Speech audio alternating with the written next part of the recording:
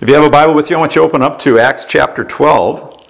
We're going to look at verses 1 to 18 this morning. That's Acts 12, 1 to 18. I want you to follow along as I read. Here's what it says. Now about that time, Herod the king laid hands on some who belonged to the church in order to mistreat them. And he had James, the brother of John, put to death with a sword. When he saw that it pleased the Jews, he proceeded to arrest Peter also. Now it was during the days of unleavened bread. And when he had seized him, he put him in prison, delivering him to 4 squads of soldiers to guard him, intending after the Passover to bring him out before the people. So Peter was kept in the prison, but prayer for him was being made fervently by the church to God. Now on the very night that Herod was about to bring him forward, Peter was sleeping between 2 soldiers, bound with 2 chains, and guards in front of the door were watching over the prison. And behold, an angel of the Lord suddenly appeared in light, and it shone in the cell. And he struck Peter's side and woke him, saying, "Get up quickly." And his chains fell off his hands. And the angel said to him, "Gird yourself and put on your sandals." And he did so. And he said to him, "Wrap your cloak around you and follow me." And he went out and continued to follow. And he did not know that what was being done by the angel was real, but he thought that he was seeing a vision. Well, when they had passed the first and second guard, they came to an iron gate that leads into the city, which opened for them by itself. And they went out and went along one street, and immediately the angel departed from him. Now when Peter came to himself, he said, "Now I know for certain that the Lord has sent forth his angel and rescued me from the hand of Herod and from all the Jewish people were expecting." And when he realized this, he went to the house of Mary, the mother of John, who is also called Mark, where many people had gathered together and were praying. And when he knocked at the door of the gate, a servant girl named Rhoda came to answer. When she recognized Peter's voice, because of her joy, she did not open the gate, but ran in and announced that Peter was standing in front of the gate. They said to her, "You're out of your mind." But she kept insisting that it was so. They kept saying, "It's his angel." But Peter continued knocking, and when they opened the door, they saw him and were amazed. But motioning to them with his hand to be silent, he described to them how the Lord had led him out of the prison. And he said, "Report these things to James and to the brethren." Then he left and went to another place. Now, when the day came, there was no small disturbance among the soldiers as to what could have happened to Peter. When Herod had searched for him and had not found him, he examined the guards and ordered that they be led away to execution. Then he went down from Judea to Caesarea and was spending time there. On July 4th, 1963, United Artists Studio released their summer movie, The Great Escape, which was based on a book by the same name, authored by Paul Brickhill. Now, Brickhill was a pilot in World War II for the British, and he was shot down over Tunisia, after which he was moved to a German prison camp. Well, the book recounts the story of the escape of a number of British and Canadian prisoners from the Stalag Luft III camp. Now, the movie adaptation of the book featured a number of top stars of the time: Steve McQueen, James Garner, Charles Bronson, Richard Attenborough, James Coburn, and David McCallum, the guy who played in Man from U.N.C.L.E. And he died just about a month ago. Well, in the movie, the man behind The Great Escape is RAF squadron leader Roger Bartlett. His plan is to dig 3 separate tunnels simultaneously, which he codenames Tom, Dick, and Harry. But where are they going to put the dirt? And how to keep the Germans from hearing them when they dig? Well, the problem with the dirt was solved by sewing pouches into their pants. The prisoners would then fill them up with the dirt from the tunnel and then empty them on the ground outside in the garden that they were tending. And as for the sound, well, when the prisoners were digging below, others were singing in a choir above. Now, each person had their part to play in it. One was Bob Henley. He was the scrounger who was responsible for finding the materials on the black market for the escape attempt. Another was Lieutenant Colin Blythe, who was an expert forger who makes documents that the escaped prisoners would need. Well, after setbacks and difficulties, eventually 76 men go out in one night. Some of them are caught right away, but others manage to elude the searching Germans. One man hitches a ride with a truck, but the driver later turns him in. In another scene, 2 men who are escaping are getting ready to board a bus when they're stopped by German police officers. They ask them for their papers. "Are you French?" they ask in German. "Jawohl," they respond. They look over the papers, and then speaking in French, the police officer tells them they can pass. "Au revoir, monsieur. Au revoir." But then, as they go to step onto the bus, one of the police officers says in English, "Good luck," to which the escapee says, "Thank you." Oh, foiled! They make a mad dash, but they're eventually chased down and caught. Now, one of the best scenes in the movie involved the actor Steve McQueen. He manages to steal a motorcycle, and heading towards the Swiss border, he's being chased by the Germans. He has to get over the border fences, but how to do so? Well, there's a hill right before him, so he guns the throttle on his motorcycle. He hits the hill, and he goes flying over the fence. Now, if you buy the DVD, you'll see that that scene is on the cover. Did you know, though, that they didn't use a stuntman for the motorcycle chase? That was Steve McQueen going airborne over the fence. Well, in the end, of the 76 escapees, only 3 made it to freedom. Almost all the rest, after they were caught, were taken out and shot. Now, The Great Escape is a great movie, and it's well worth renting, though you can see it for free on YouTube. Now, I thought about that movie while I was working on my sermon this week. For though Peter's escape, from prison didn't involve motorcycle chases or tunnel digging, it was still a great escape that came as a result of the prayers of God's people and the work of an angel. Well, today, to appreciate God's power and control over our lives and His ability to deliver us from our enemies when we call out to Him, we want to consider this portion of God's Word this morning. So why don't we pray and get into the text. Father God, I do pray for grace and mercy as we look at this. Open up our eyes and our hearts to respond to the message that will reassure us that You are in control of all aspects of our life. So bless us now, we ask in Jesus' name. Amen. Well, what do we see in the text? Well, the first thing we see is the martyrdom of James, and that's found in verses 1 to 3. Now, the Cullen's dictionary defines martyr as someone who is killed or made to suffer greatly because of their religious or political beliefs. A couple of weeks ago, the terrorist group Hamas, which heads up the government of Gaza, launched a multi-pronged attack on the state of Israel. Firing thousands of missiles and flying over the border fences in ultralight planes, Palestinian commandos attacked and killed civilians and took some 200 Israelis captive who they're holding as hostages. Now, according to the latest figures I've seen, some 1,300 Israelis and 2,200 Palestinians have died, with thousands more injured. The Israelis have given the Palestinian people in Gaza 24 hours to clear out of the area. I mean, but where's 1.1 million people going to go? Egypt doesn't want them. Israel's at war with them. I mean, the only way to get out is by sea, and it's a long way to swim to Cyprus. Well, Hamas is telling the people to stay. If they do, thousands upon thousands will die. And when they do, the victims will be held up as martyrs who died for their faith. So will those terrorists who carried out the attacks on Israeli civilians. Now, whether or not it's a noble thing to die as a martyr depends on the cause for which you give your life. It's a noble thing to die as a Christian martyr for your faith in Christ. It's a tragic thing to die as a Muslim martyr because you're dying for a false religion and the next stop is not paradise, but hell.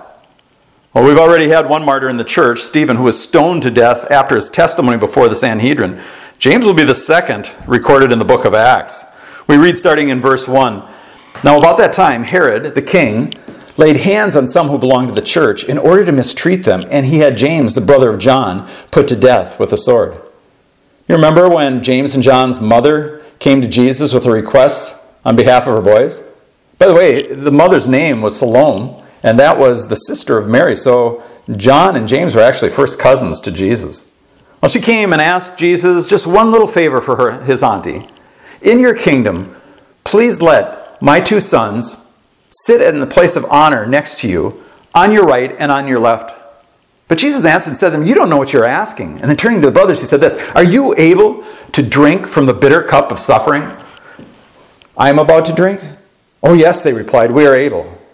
And Jesus told them, you will indeed drink from my bitter cup, but I have no right to say who will sit on my right or on my left. My Father has prepared these places for the ones he has chosen. Now it's interesting, James was the first apostle to die. John was the last. Both had to drink from that bitter cup of suffering. John had a very long ministry. He died in his 90s. But James had a short ministry. He probably was no more than 30 years old when he was put to death by Herod. William Whiting Borden was born into a wealthy family.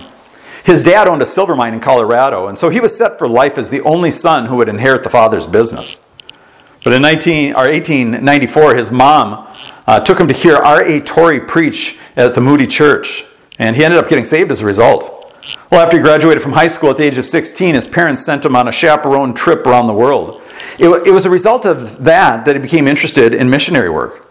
So he went off to Yale and later to Princeton Seminary.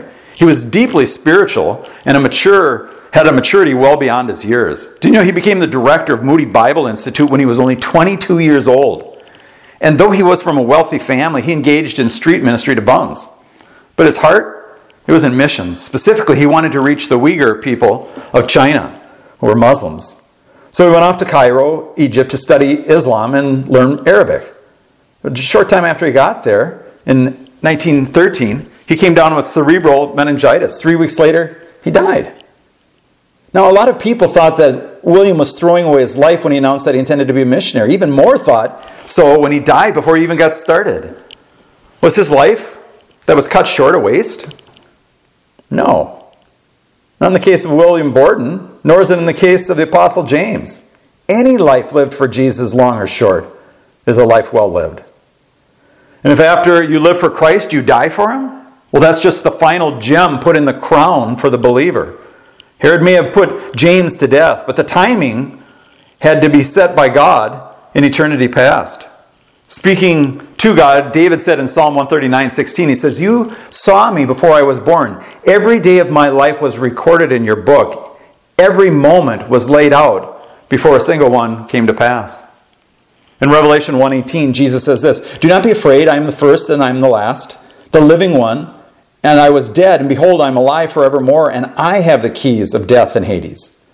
No one can take your life from you unless and until Jesus puts his key into the lock and turns the tumblers. Until then, you're immortal." Look what it says. When he, meaning Herod, saw that it pleased the Jews, he proceeded to arrest Peter also. Now, it was during the days of unleavened bread. Now, if one dead apostle brought smiles to the Jews, 2 dead ones would bring shouts of joy. And since this Herod was a man-pleaser who was trying to court favor with the Jews, he nabbed Peter as well. By the way, I want you to notice that one wicked act always makes it easier to perform another one. Well, that brings us to our second point in the text, though, the imprisonment of Peter. Now, I've never been inside of a prison, though as a pastor I've gone to jails before to do some ministry. But I have known several pastors who've been prison chaplains. And they say when you go into a prison, there's all kinds of procedures that you have to follow, distances that you have to maintain, things that you can bring in, things you cannot. No birthday cakes with files in them. There's always that concern for safety and security. Now, the text doesn't specifically say so, but I would guess that Herod had already heard about the time that the disciples had been arrested by the temple guards, thrown into jail, and somehow, nobody knows how, they escaped. The very next day, they were back on the streets preaching. Well, this time, they weren't going to allow for any shenanigans. By the way, that's an Irish word that means funny business. We read starting in verse 4. "When he had seized him, he put him in prison, delivering him to 4 squads of soldiers to guard him." "Well, you're not going to be going anywhere now, are you, laddie?" "Oh, yes, except for maybe to the gallows." See, Herod was intending after Passover to bring him out before the people. So Peter was kept in the prison, but prayers for him were being made fervently by the church of God. We sing that hymn, sweet hour of prayer that calls me from a world of care and bids me to my Father's throne, make all my wants and wishes known. In seasons of distress and grief, my soul has often found relief and oft escaped the tempter's snare by thy return, sweet hour of prayer. Or that other song we sing, have we trials and temptations? Is there trouble anywhere? We should never be discouraged. Take it to the Lord in prayer. Can we find a friend so faithful who will all our sorrows share? Jesus knows our every weakness. Take it to the Lord in prayer. You know, the words of that last hymn I quoted were from an Irishman named Joseph Shiven. He had his shares of sorrows and sufferings. He had to drop out of military college because of his poor health, and then the day before he was to get married, his fiancée drowned. A few years later, subsequent marital plans were dashed again when the woman he was to marry died after a short illness. Well, Peter was in trouble, so the whole church was in prayer, intense, continual prayer. It says in Psalm 50:15, "Call on me in the day of trouble," God speaking, "call on me in the day of trouble, and I will rescue you, and you shall glorify me." So the church was not just knocking on heaven's door. They were pounding on it. Lord, they beheaded James. Don't let them do the same to Peter. Lord, see. Lord, act. Lord, rescue. We are weak, but you are strong.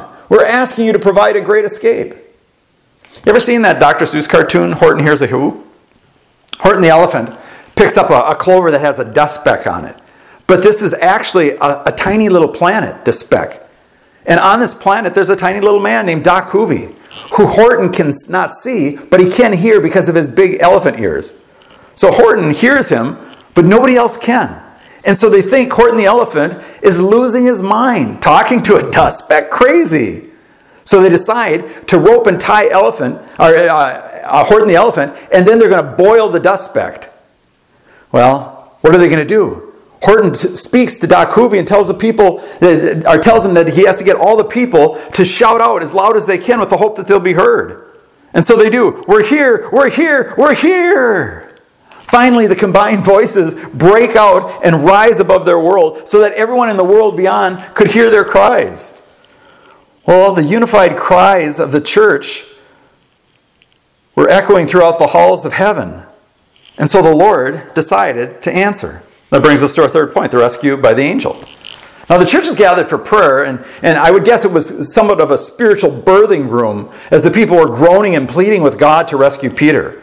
The Bible says there's no discharge in the time of war, and there should be no discharge in the time of prayer. Battle stations, battle stations. I mean, who could be sleeping at a time like this? Well, Peter, for one. Look what it says in verse 6. On the very night when Herod was about to bring him forward, Peter was sleeping between two soldiers bound with two chains, and guards in front of the door were watching over the prison. The last time we saw Peter sleeping was in the Garden of Gethsemane on the night that Jesus was betrayed. Not only him, but James and John fell asleep also. You remember Jesus told them they needed to stay awake and pray because they were about to enter into temptation and they weren't ready. So Peter's doing it again? Sleeping when he should be praying? No, I don't think that's what we're supposed to be taking away from the fact that he was snoring away. I mean, would you have been sleeping, knowing that the next day you're going to have your head chopped off? Well, you might be if you had already come to believe what Paul later would write in one of his letters. If we live for the Lord. And if we die for the Lord. So whether we live or die, we're the Lord's. Go to sleep, Peter. Rest in Jesus. Remember that the last thing he said to you before he left was, "Lo, I am with you always, even to the end of the age." But how is the Lord going to get him out of this one? A commando raid using flashbangs, concussion grenades, and tear gas? Are the rescuers going to set their phasers on stun or for kill? Well, neither. It says, "And behold, an angel of the Lord suddenly appeared, and a light shone in the cell, and he struck Peter's side and woke him up, saying, 'Get up quickly!' And his chains fell off of his hands." Now the guards are still there. How come they don't see what's happening? You know, I have a friend who smuggled Bibles into China. He carried them in a suitcase, and another one, two suitcases. One he had the Bibles and the other he had his clothes.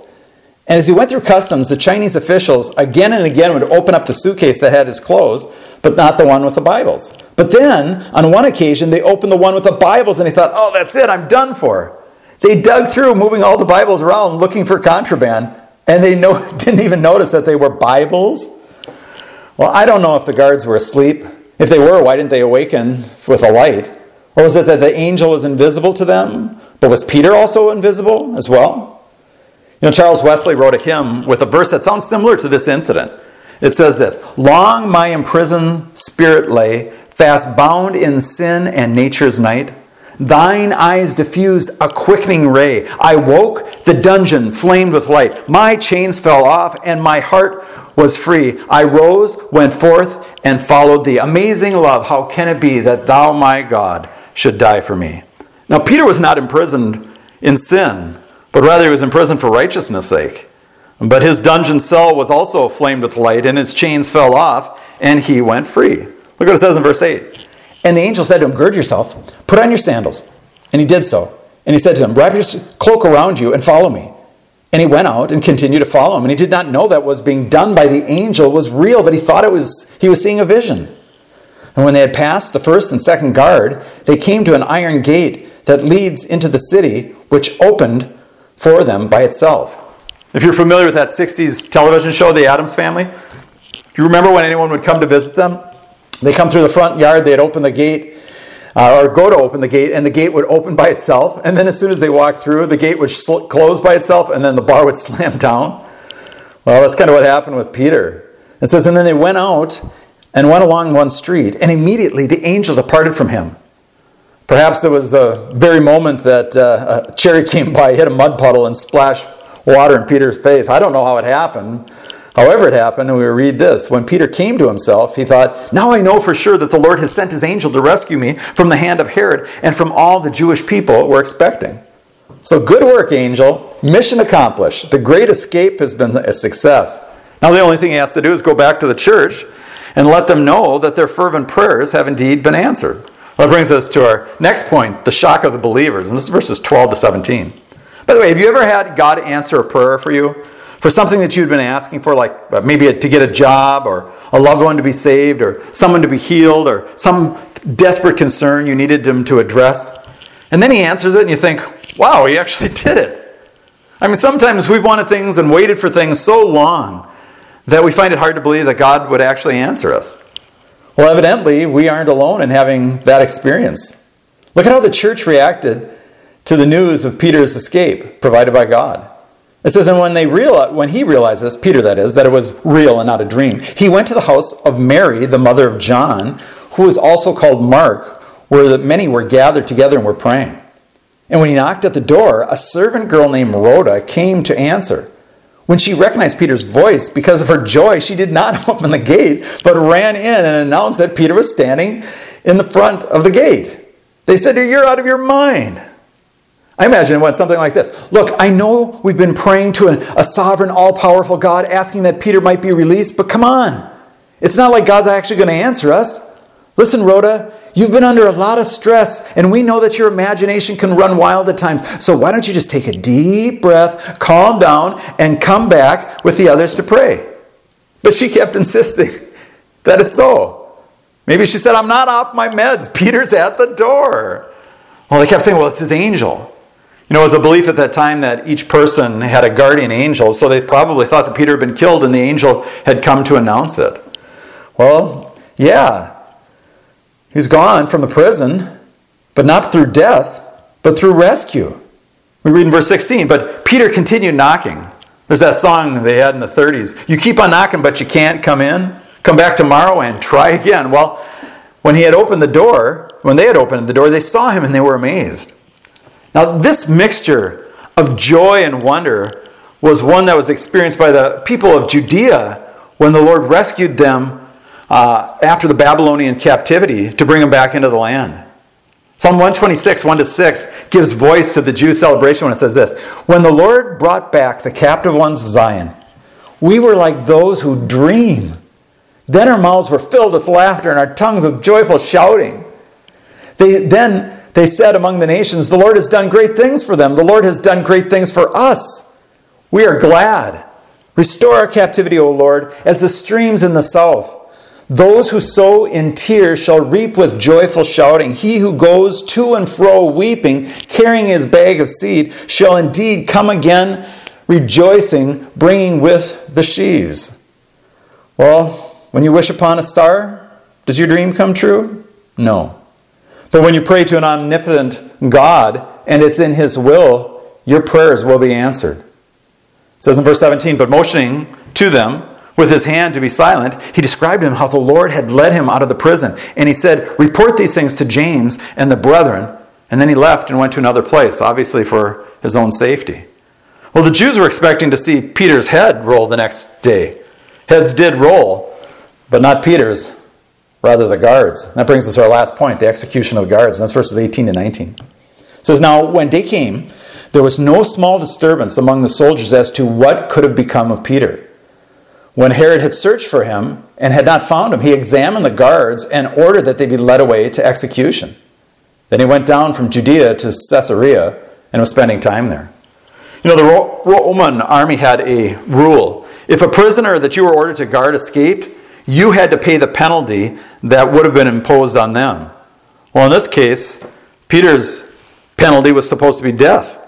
And so Herod took, and after examining his soldiers, he sent them off to their death. Well, remember, there was another time when a a similar thing happened. Paul and Silas were in jail in Philippi, and God had sent an earthquake which caused all the prison doors to fly open. Well, the Roman jailer, thinking of the prisoners as having escaped, he took his own sword and he was about to plunge it into his stomach. But Paul cried out with a loud voice saying, "Don't harm yourself, for we're all here." And he called for lights, and he rushed in, and trembling with fear, he fell down before Paul and Silas and said, after he brought him out, and he said to them, "Sir, what must I do to be saved?" And they said, "Believe on the Lord Jesus Christ, you will be saved, you and your whole household." You know, my sister-in-law texted a prayer request to my wife and I just the other day. Her niece was having marital problems. So she left her husband, and a few days later, he committed suicide. I mean, how sad that there was no one there to say, "Do not harm yourself. Believe on the Lord Jesus Christ, and you will be saved, you and your household." Why did he kill the guards? They hadn't done anything wrong. I mean, shouldn't this great escape have made Herod stop and wonder and consider that maybe he's dealing with something supernatural? I mean, why didn't he see God working behind the scenes? It's because he wasn't looking for God, so he never saw him, just like many people today. Well, Herod is going to meet this unseen God in judgment just a few months later, as we're going to see in the story next week. But for now, I think we can make some lessons and draw them from this story. Here's the first one. This story tells us something about the power of God. The power of God. God is not limited by our circumstances, nor by our difficulties. He can deliver in any situation. And we need to trust him no matter what comes. We need more people like Shadrach and Meshach and Abednego, who, when Nebuchadnezzar demanded that they bow to his idol, confidently replied, "O Nebuchadnezzar, we do not need to give you an answer concerning this matter. If it be so, our God whom we serve is able to deliver us from the furnace of blazing fire, and he will deliver us out of your hands, O king. But even if he does not, let it be known to you, O king, that we are not going to serve your gods or worship the golden image that you set up." We've had a lot of pastors over the last couple of years who've been intimidated by government officials threatening to fine them if they don't close their church down. And rather than stand bold, they buckled. And there's going to be a lot more pressures coming upon the church in the days to come to support immoral lifestyles, to celebrate things that are wicked. And if we don't, we're going to pay a price for it. But we need to believe that God is still in control and has the power to deliver us anytime he wants. I think the second thing that's learned from this story, though, is the importance of prayer. I mean, if the church hadn't been praying, Peter would not have been rescued. God not only declares the end, that Peter would be rescued, but the means that it would come as a result of prayer. And so we have to pray and pray and pray some more. And this is one of the great weaknesses of most churches, that they have very little prayer time that's going on. And it should be a corporate prayer, not just individual prayer. Well, there's a third thing that we learn from this text, and that's something of the mysterious will of God. I mean, Peter was rescued as a result of the church praying. But wasn't the church praying when James had been arrested before he was martyred? You can be sure they were. Did God answer their prayers then? Yes, he did. And the answer was no. It wasn't Peter's appointed time to die, but it was James' appointed time. So live or die, we still need to trust the Lord. And if we do, we will have a great escape from the troubles of this life, or from all the troubles of this life when he takes us home to heaven. Either way, God will provide a great escape. Now, I began with the movie. I want to end with the same. You know, the actor who did that motorcycle scene, Steve McQueen, he had a hard life growing up. He was abandoned by his father when he was very small, and his mother was an alcoholic who married several times, and each time the stepdad abused him. He got into trouble as a young man. He ended up on a prison chain gang for a while. For another segment of his life, he was a towel boy at a whorehouse. Now, though he had a very successful acting career, he had 3 failed marriages. And his first wife had an abortion during the time they were married. He died back in 1980, 50 years of age, from a rare tumor that was eating away at his body. At the time, he was living out in Arizona or New Mexico, I'm not sure. But 6 months before he got the cancer diagnosis, someone who had befriended him started witnessing to Steve McQueen. And he became a Christian at that time. Near the end of his life, he told his pastor, Leonard DeWitt, he said, "You know, my only regret is that I was not able to tell more people about what Christ has done for me. You see, in the movie, Steve McQueen's character gets caught by the Germans. He doesn't actually escape. But in real life, Steve McQueen did make the great escape. He escaped the penalty of sin and the power of sin. And now in heaven, even the presence of sin. And he did so simply by trusting Christ, which is what you can do as well. If you trust in his death as the payment for your sins, he will not only forgive your sins, but walk with you through this life until the day that he takes you home. May God give you the grace to trust in Jesus. Let's pray. Our Father in God, I thank you.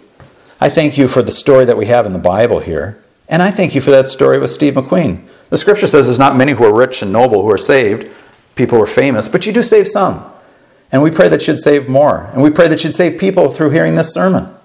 Because you are the God who provides the escape that we need the most, which is from sin and your wrath. So bless us now to that end. We ask in Jesus' name. Amen.